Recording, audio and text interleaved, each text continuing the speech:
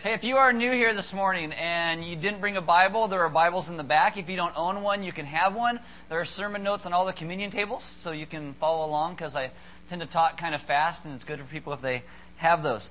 I have some friends who are in this band. It's called Take No Glory, and it's they put out their CDs for free, and if you guys want one, they're in the back on that information table. You can grab one. It's very mellow. It's not like rock and roll. It's just kind of, I don't know, if you like it. It's good. It's recorded very well. I mean, it's great. I'm just, I want it like, wow. They're doing a concert, free concert at First Christian Church on the last Friday of this month, I think. So there you go. Go see them. It's free. They're good people. There you go. I have a very serious question. And you're going to laugh when I ask, but I'm actually serious when I ask it. Does anybody have a mannequin? No, anybody know anybody that has a mannequin? Is it a torso and a head? I need some with a head.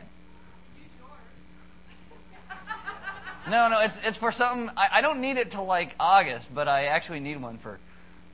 Okay, keep in your minds, if you run across somebody, you're like, somebody's cleaning out their garage, like, hey, they got a mannequin. Click. Okay, let me know, because I'll ask all the other services too. It'll be crazy. We'll see.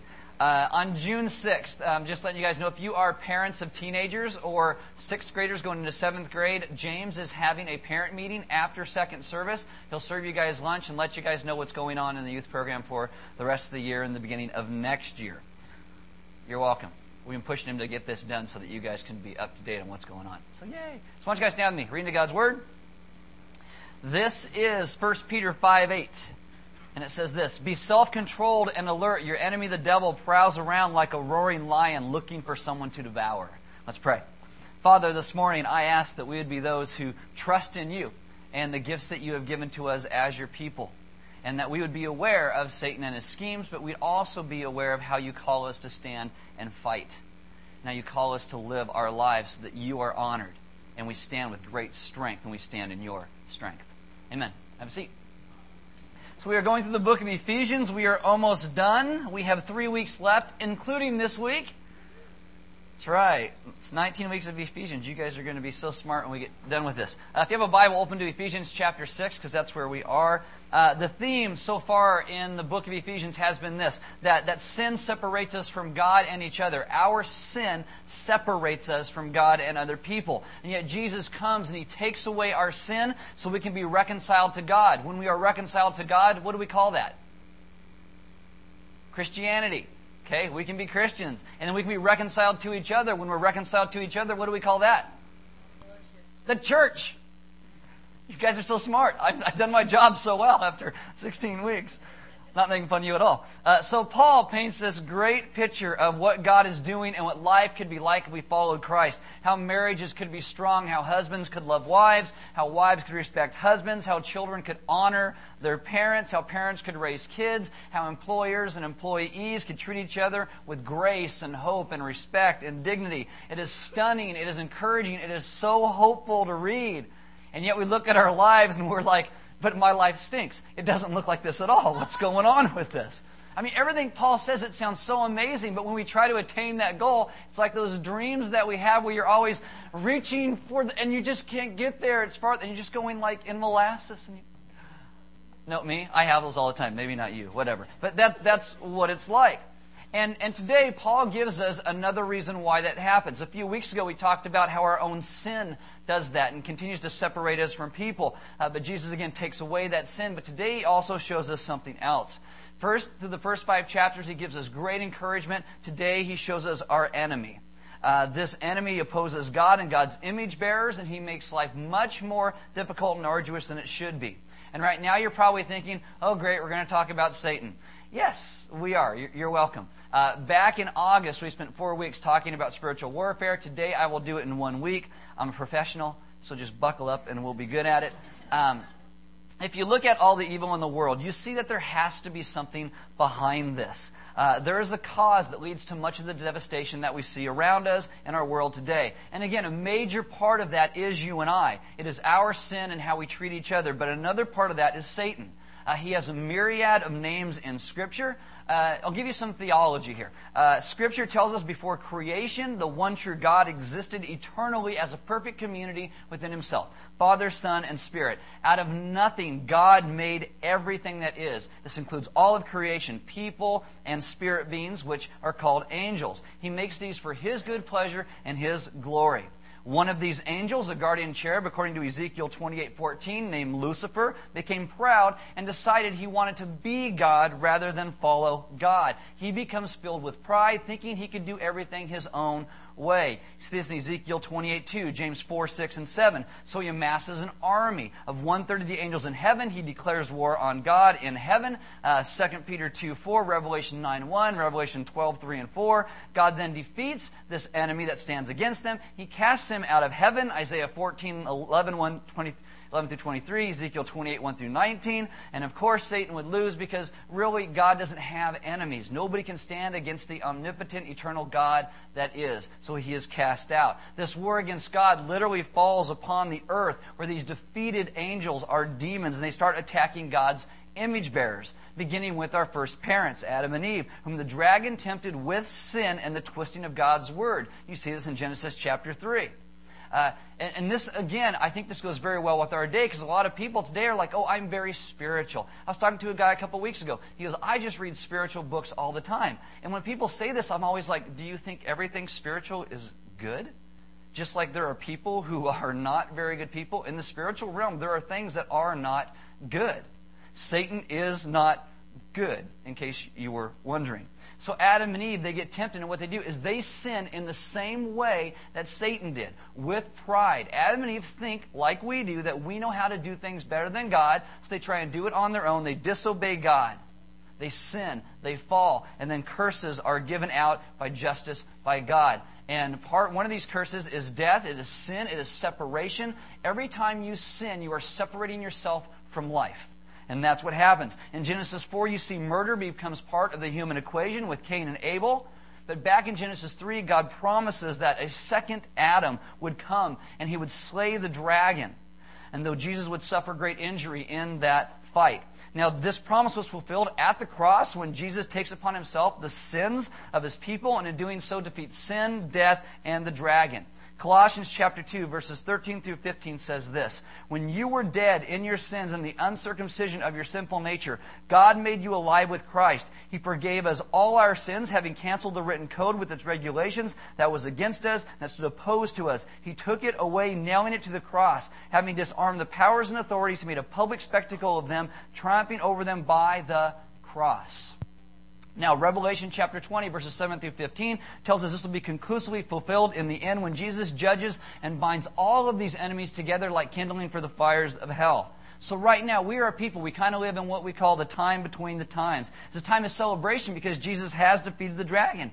And it's a time of anticipation when Satan and the stain of his servants and all of those works are forever cleansed. Now, our time between the times is supposed to be a period for God's people to live in this grace and proclaim the great news of Jesus' victory and live as people in the grace He provided to live with redeemed hearts, redeemed lives, redeemed marriages, redeemed families. All that Ephesians 1 through 5 tells us that we're supposed to have. But everything Ephesians calls us to feels like a battle. Everything is hard. You know, loving your parents or honoring your parents is hard. Loving your spouse or respecting your husband, these things are hard. Loving your neighbors because they stand out in their front yard in their boxer shorts, watering their lawn, scratching their belly. It's hard to love your neighbor. Loving your family's hard because they're weird. We are in the middle of a war. This is what Paul tells us. That's why everything feels hard. We think everything should get so much better when we follow Jesus. And in one sense, it does. But it's still hard because you haven't left the war. You have simply finally switched sides of who you were fighting for.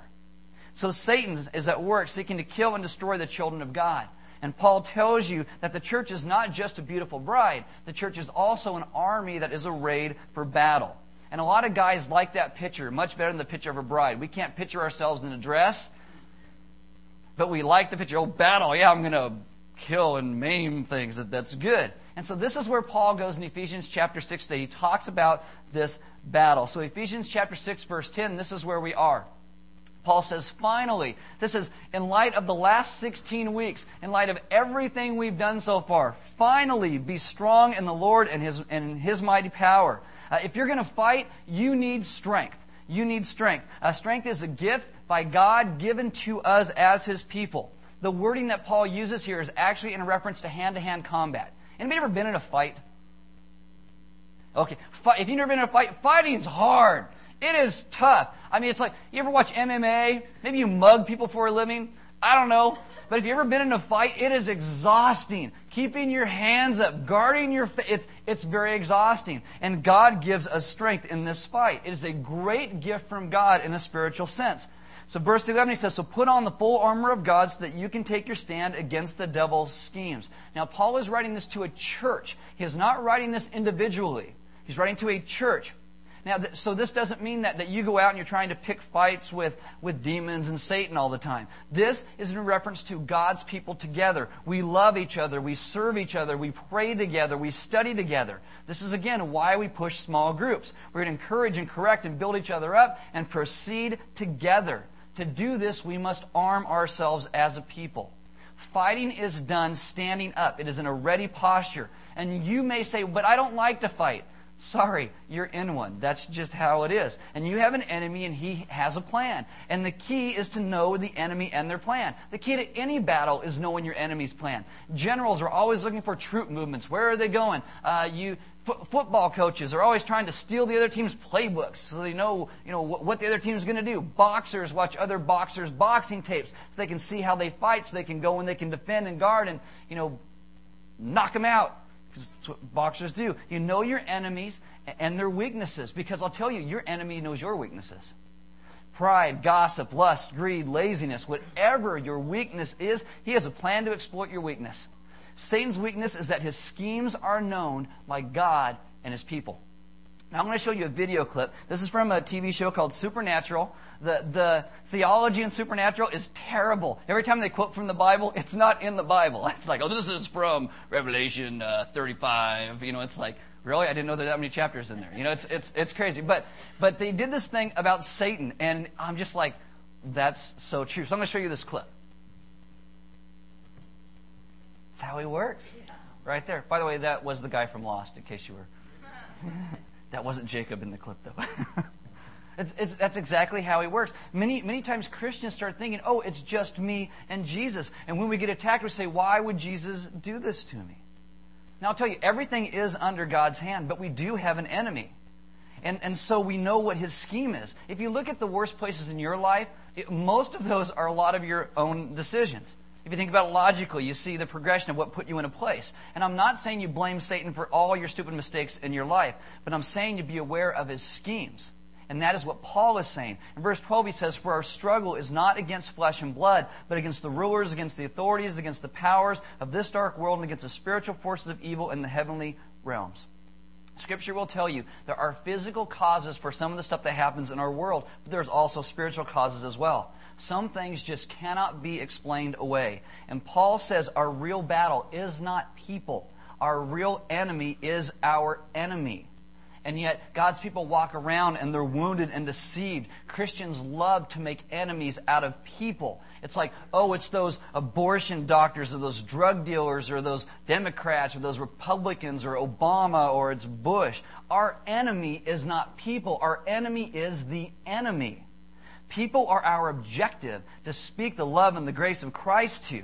We don't know if people are on Jesus' team or not until they hear the gospel. All of us at some point in our lives have fought for the enemy. But old things have passed away, we become new, and we become children of God. One temptation, one scheme the enemy loves to use is that we will see people as our enemies rather than goals to be pursued as recipients of the gospel.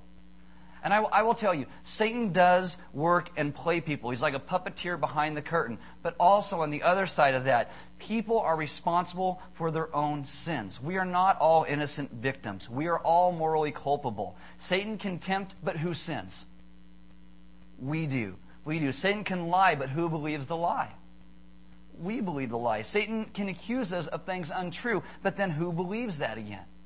We do. Satan doesn't force us to do anything. He can tempt your flesh, your fallen nature. Many times he simply gives us what we really want deep down inside. The devil doesn't make you do it. Sometimes he loads the gun and puts it in your hand, but we pull the trigger. And so, yes, you have Satan, but you also have us being morally culpable for our actions. And we should be a people who have a heart for broken people in deep sin. Think of it this way. Our King, He is a great King. He is loving, He is good, He is redeeming, and He wants us to live lives that invite other people into redemption that we know, not shove them away. That a lot of these people who they serve is nothing but death and sorrow, and that should break our hearts because it breaks our King's heart. Our war is not against people, it's against the very real evil behind them. And apart from God's grace, we would be like everyone else on the planet, an enemy of God. So Paul says this, verse 13, "Therefore, put on the full armor of God so that when the day of evil comes, you may be able to stand your ground." Now he says when the day of evil comes, not if it comes. He says when. It's going to come. Evil days come, struggle, difficulty, trial. You know why? It's a war. We are in a battle. It's like air raids dropping shells on you all the time. Jesus didn't walk through life unscathed. Things were tough for Him. I'll tell you, loving your spouse will be hard because they're weird. But you married them, okay? Loving your kids is going to be hard because they're just like you. Loving your parents is hard. You know why? Because you're going to be just like them. It's crazy stuff. Working your job, paying your bills, loving and forgiving your friends will all be hard. But when those days come, you stand. He says, and after you have done everything, to stand. This means it is ongoing. It's like when the battle is won, now you hold the line. You stayed there. If there was some place in your life where you believed a lie, you didn't believe who God said He was, and yet you threw up that lie, and eventually it's like, I believe. You stand there and continue to believe even when the lie crops its head up again. If you have learned to love others, you stand there. And when people drive you nuts, like your crazy neighbors, you continue to stand there and love others. You stand, you stand, you stand, you hold your ground. And Paul tells us how we can hold our ground. In our military service, we have various branches. Army, Navy, Air Force, Marines, you got Coast Guard and reserves, all this stuff. Because enemies attack us in different ways. And so Satan will attack you in different ways. He doesn't have one attack. He always comes at you the same way. He's got different ways. So what Paul talks about is now what this armor looks like and the things we are to put on as a people to defend ourselves in this fight. Verse 14 says, "Stand firm then with the belt of truth buckled around your waist." One of the ways Satan works is through lies. Lies. John chapter 8, Jesus tells us Satan is the father of lies. It's his native language. So you and I we grew up speaking English. You've talked it all your life. Sometimes, like Jim Bray, not so good at it sometimes. But, that was perfect. It was a perfect segue for me, wasn't it? That was great. Yeah. Okay. But we all speak it because we've grown up talking this. Satan, that language that like English comes so easy to you, for him it is lies. He has been around since the beginning of mankind. He has been doing it a long time. He is very good at it. Our defense is to know the truth. What is truth? Jesus and the Word of God. John 17:17, Jesus says, "Sanctify them by the truth. Your word is truth." The Scriptures are true. John 1:14 says, Jesus came full of grace and truth. You want truth? You need to believe the Jesus of the Bible. Not the Jesus of all the crazy, weirdo, religious people writing books today, but the Jesus of the Scriptures. That's who you need to believe. Because if you believe a lie, does that lie start to control you? Yes, totally. My wife and I, we've been married 17 years. We've been married 18 years this year. I have been faithful to her. She has been faithful to me. I love her with all that I am. But if she believed that I did not love her and had not been faithful to her, would that affect our relationship? Yes. Would that lie change how we interact? Of course it would. What I find so bizarre about married couples is at some point they start to get so bitter and they want to believe lies. They want to believe the other person doesn't really love them or doesn't really want the best for them. And we hang on to these lies. Those are lies. In order to kill you, the enemy just needs you to believe something untrue. He lies. He lies. If you believe it, it will destroy you. It is why he loves gossip. He loves it when you're mad at someone and will not talk to them. He loves bitterness because that is the way these lies get disseminated. It's why in Exodus 20:16, the big 10 commandments, it says, don't lie. Don't lie. Lying is evil. It is not meant to be part of your life because it's opposite of God's kingdom. I mean, today people love to argue about, truth is relative. All truth is relative. I don't think people actually believe that because we all believe in lies. And if there's a lie, that means there has to be truth. And God is a God of truth. I'll give you an example of how this is supposed to work. 1 John 1:9 says, if we confess our sins, He is faithful and just to forgive us our sins and purify us from all unrighteousness. So we all probably have one, or if you're like me, a lot more than one sin in our lives that we feel regret for. We wish we didn't do. Maybe something we did, wish we didn't do. Something we didn't do, wish we did. Something we said, wish we didn't say. There's something there that we wish wasn't there. And we find it very hard to believe the gospel, like 1 John 1:9. You're forgiven, you're purified, you're righteous, you are loved. And the enemy will keep whispering, God can't renew you. God can't redeem that. You may as well just give up. So God's people struggle to receive the grace that God gives us because we believe the lie. There's a movie, The Liar, Liar. Remember that? And it's a comedy because somebody tells the truth. The whole movie, we're like, that's so funny. It's crazy. God is a God of truth, and lies are an enemy. So the first thing it talks about is you guard yourself with the truth. The second thing is righteousness. Verse 14, with the breastplate of righteousness in place. Satan works through sin. You may think, Satan, I haven't seen people like Rosemary's Baby and heads spinning around and flying people and green puke. I haven't seen that because that's Hollywood. There's a lot of churches who buy into that and think, that's how Satan works. No, that is not how he works. He works through good old-fashioned sin. 1 John 2:18 calls it the cravings of the flesh, the lust of the eyes, and the boastful pride of life. This is what all advertising in our world goes after. Right there. It looks good. It feels good. I want it. Nobody sees horny, drunk, and stupid coming. Nobody sees it. What we see is Axe body spray and Bud Light and Motel 6. That's what, and then boom, horny, drunk, and stupid. It just comes. Bam, and it hits you. You see? That's how we work. It's why the devil didn't show up with a pitchfork in Rosemary's Baby. You would run from that and be like, He shows up, just like the video clip I showed you. I don't lie. I'm just like your beautiful wife that's dead. That's what he shows up like. He doesn't show up all crazy.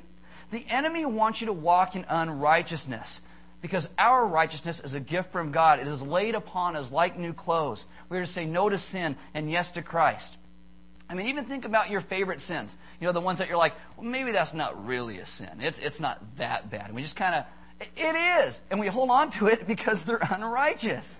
Loving our flesh more than we love our God. Verse 15, he talks about, and with your feet fitted with the readiness that comes from the gospel of peace. This is the urgency of the gospel.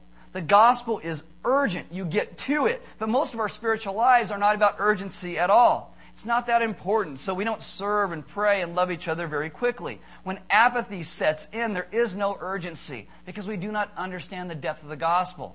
Charles Spurgeon, one of the greatest preachers of all time, I think, wrote this. This is what he said. We believe in a gospel that was formed in the purpose of God from all eternity, designed with infinite wisdom, wrought out at an enormous expense, costing nothing less than the blood of Jesus, brought home by the infinite power of the Holy Spirit, a gospel full of blessings, one of which would outweigh a world in price, a gospel as free as it is full, a gospel everlasting and immutable, a gospel of which we can never think too much of, whose praises we can never exaggerate.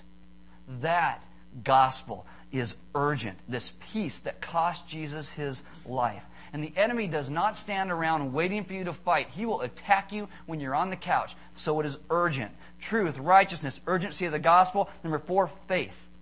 In verse 16 he says, in addition to all this, take up the shield of faith with which you can extinguish all the flaming arrows of the evil one. Now in Paul's day, almost all shields were made of wood. So if you're going against somebody with a wooden shield, you take a flaming arrow, boom, genius move, right? Their shield's on fire, they drop it, and then you shoot them and knock them down. So what they started to do is they would take leather and they would dip this leather in water and they would wrap their shields with this leather. Another genius move. Boom, ha ha ha, I no longer care about your flaming arrow. It's like Monty Python or something, but yeah, that kind of thing. I don't care about Your arrow. The enemy is constantly lobbing arrows at God's people. Revelation 12:10, Zechariah 3 says that Satan accuses us. You are not loved. You are not forgiven. You are not cared for. You are not significant. You are not doing enough. You are not maturing enough. And you're getting shot at all the time because arrows fly through the air. Many people think, oh, well, those arrows are coming from God. And it's God accusing them. So people get all crazy and try to accomplish all these things that Jesus already accomplished for us. We call that legalism. We get hit with temptation, accusation, and lies. How do you protect yourself against those things? Faith. The shield of faith. The moments we must desperately trust God, when we are accused and we are opposed, that is when we need this faith that God gives us. It is hard to trust God when you think He doesn't care. But faith trusts God's Word until we see it, not because we always do. Accusation are like these fire bombs falling out of the sky, and too many people go, and they drop their shield and they run, and as soon as you drop the shield, it's over. They'll just shoot you down right there. When the war starts, when you are attacked, the worst thing you could do is run from Christ. Verse 17, he says, then take the helmet of salvation. So you take this assurance of salvation. This is very practical because you need your head. Okay, that's very practical advice. I've seen people lose fingers and limbs and recover. I've never seen anybody recover from losing their head. Okay, it's why if I go snowboarding, I wear a helmet. I've hit my head enough to be like, I can't take this anymore. Skateboarders, they want these kids to wear helmets because it's important. In a fight, you go for the head. The head. If you're in a zombie apocalypse, you go for the head. If you don't have enough bullets to double tap, you go for the head. Okay, you don't go for the shoulder, you don't go for the head every single time. Knowing that fact, you live in a war and the enemy will go for your head. He will make you question your salvation all the time. You keep your head down, you wear your helmet. In boot camp, they don't say when the battle starts, keep your head high and take off your helmet. Unless they don't like you, then they might say that to you. And I will tell you, if you have not trusted Jesus with your life, you're walking through this battle with your head up and no helmet. And you probably wonder why you keep getting smacked in the head all the time. You need Christ. He is your defense and He is your hope. Paul says without Jesus, you're dead because death is real and it exists. And Satan is real and he exists. And demons are real and they exist. And hell is real and it exists. You need Jesus. So Paul walks through these truth and righteousness and the urgency of the gospel and faith and the assurance of salvation. And now he actually gives us some offensive weapons. Verse 17, he says, and the sword of the Spirit, which is the Word of God. That's your scriptures. That's your Bible. Now, does Satan also use that sword? Yes, he does. In Genesis 3, he goes up and he's talking to Eve. Oh, did God really say? He's like one of these new church hip pastors who is like, oh, did God really say this? And just twist the hermeneutic. And you're like, what does that even mean? Never mind. But, just total downhill right there. And Eve responds with something that, God didn't say. And bam, the battle's over. Misquotes. Battle over. Satan tries the same thing with Jesus in Matthew chapter 4. Pulls out the sword, misquotes, goes for Jesus, and Jesus goes, boom, pulls out the sword. Deuteronomy, whack! Takes him down. Think about it. If our lives rested upon our ability to quote Deuteronomy, we'd all be dead. Just how it is. Christians who don't know they're in a battle never pick up their sword, their Word of God, because they think they're in peacetime. You need your sword. There are two stupid things I have seen Christians do. Some idiot Christians pull out their sword and they stab each other all the time. I've seen this happen. Oh, people debating about the second coming of Christ. Hasn't. And seriously, there are some people who have actually, asked other people to leave their church because of something that they believe hasn't even happened yet. I mean, if you're like pre-mill, pre-trib, one of these, it's like, this hasn't happened yet for you. And so you're thinking, oh, no one agrees. How can you be that dogmatic about something that hasn't happened yet? Okay, so they're stabbing each other with this sword. It's crazy. It is crazy stuff. The enemy loves it when we stab each other.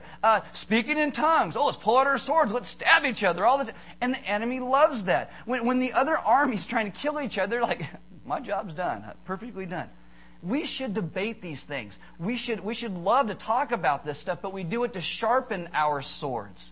To sharpen them, not stab each other. And the second stupid thing I've seen Christians do is they talk about their sword, but they never use it.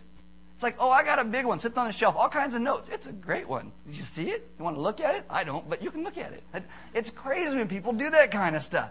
I have a real sword at home. I think it's awesome. I've actually waited for years for someone to break into my house so I could actually use it on them. But it's never happened. But, I show people it. The enemy will try to convince you that your sword is not a sword and get you to put it down. Oh, we can't really trust the manuscripts or the translation, or that book causes too much division. And so you put it down. Then the enemy picks it up and he stabs you with it. And you're like, seriously, you said it wasn't a sword. And he says, it is, I lied, that's what I do. Didn't you read it? The enemy tries to get that sword out of your hand. It is why there are cults. Because he'll take that, he'll twist it, then he'll hand it back and go, oh, here you go. The enemy uses that sword. He doesn't lack information, he lacks repentance. James 2:19 says demons are monotheists. They believe in God. They're using these swords to cut down God's people. And when we do the same thing, it is shameful. It is shameful. The Scriptures are there to cut out sin, to lead us into righteousness so we can be the children of God, not to stab other children of God. We should prepare ourselves reading the Scriptures before the battle because you don't want to start trying to figure it out in the midst of chaos. So how do I use this thing? What do I do with it? At Element, the Scriptures are for using. It is why we go through the Scriptures, because I need you guys to know them. You and I need the Scriptures desperately. They are important for our lives. The enemy is trying to destroy all that God made as good. Family, friendships, worship, hope, faith. And this sword should be able to cut out the sin and the blame and the unrighteousness out of our lives so we can live lives that God calls us to. And the last thing he talks about is prayer.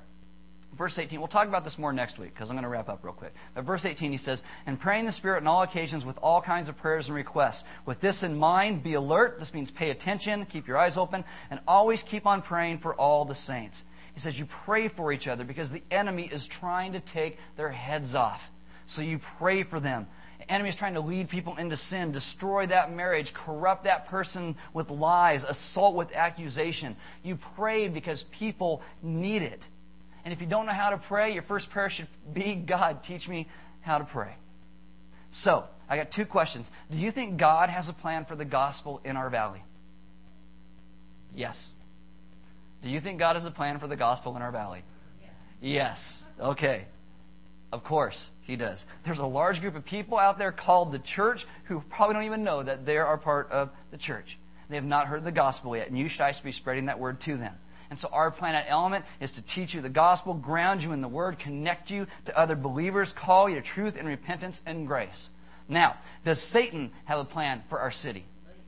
Of course he does. Of course he does. We got to be ready for that battle. The enemy wants to stop the gospel, not just in you, but in everybody's lives you come into contact with. So you pray. You do not need to know every part of Satan's plan because we know how to defend ourselves. You read your Bible, you stick close to your brothers and sisters, you trust the Lord. You have this faith and truth and righteousness and the urgency of the gospel and the assurance of salvation and prayer and the sword. That's how you do it.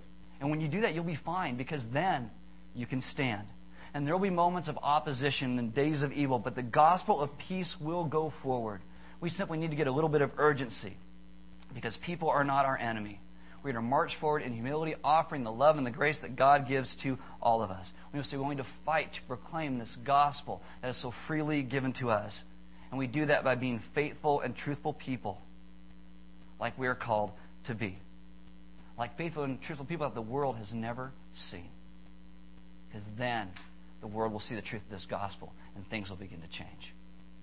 I invite you, as I do every week, to communion. Communion is the place where we remember that our great King came and died and fought and rose from the dead to offer us this salvation and redemption and hope. So we take that cracker and we break it like Christ's body was broken for us. We dip it in the wine or the grape juice, which represents His blood that was shed for you and I.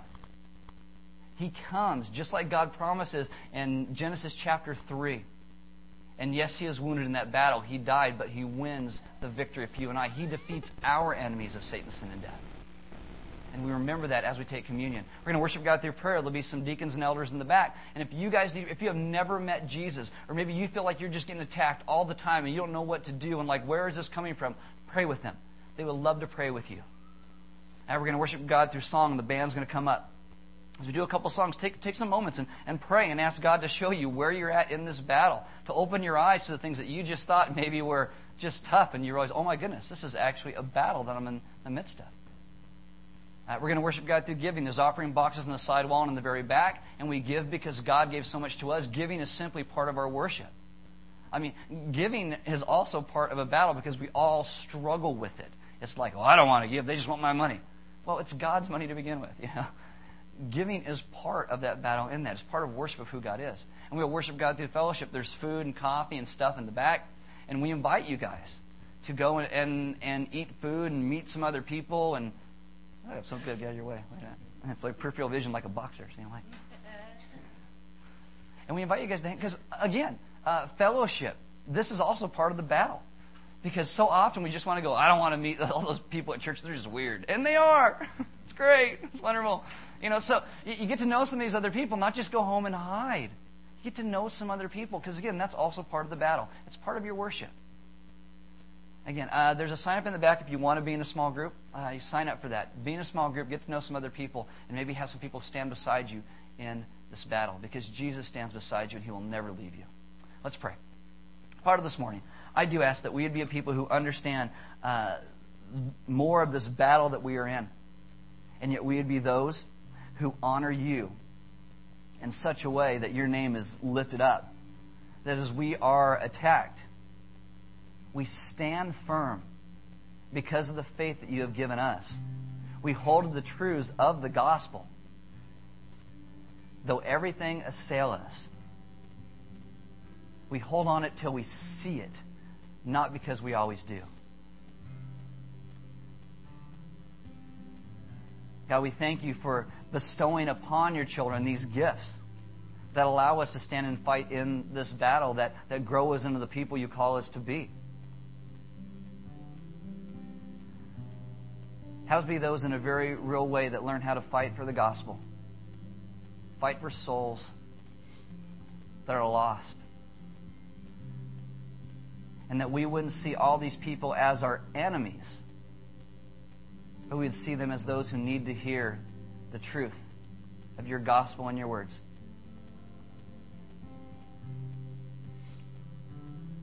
And this morning, as we come to you in worship, in song, in communion, I ask that you would speak to us as your children, that we would bow down before you and worship only you. Get ourselves out of the place of worship and place you there, because only you are worthy of our worship.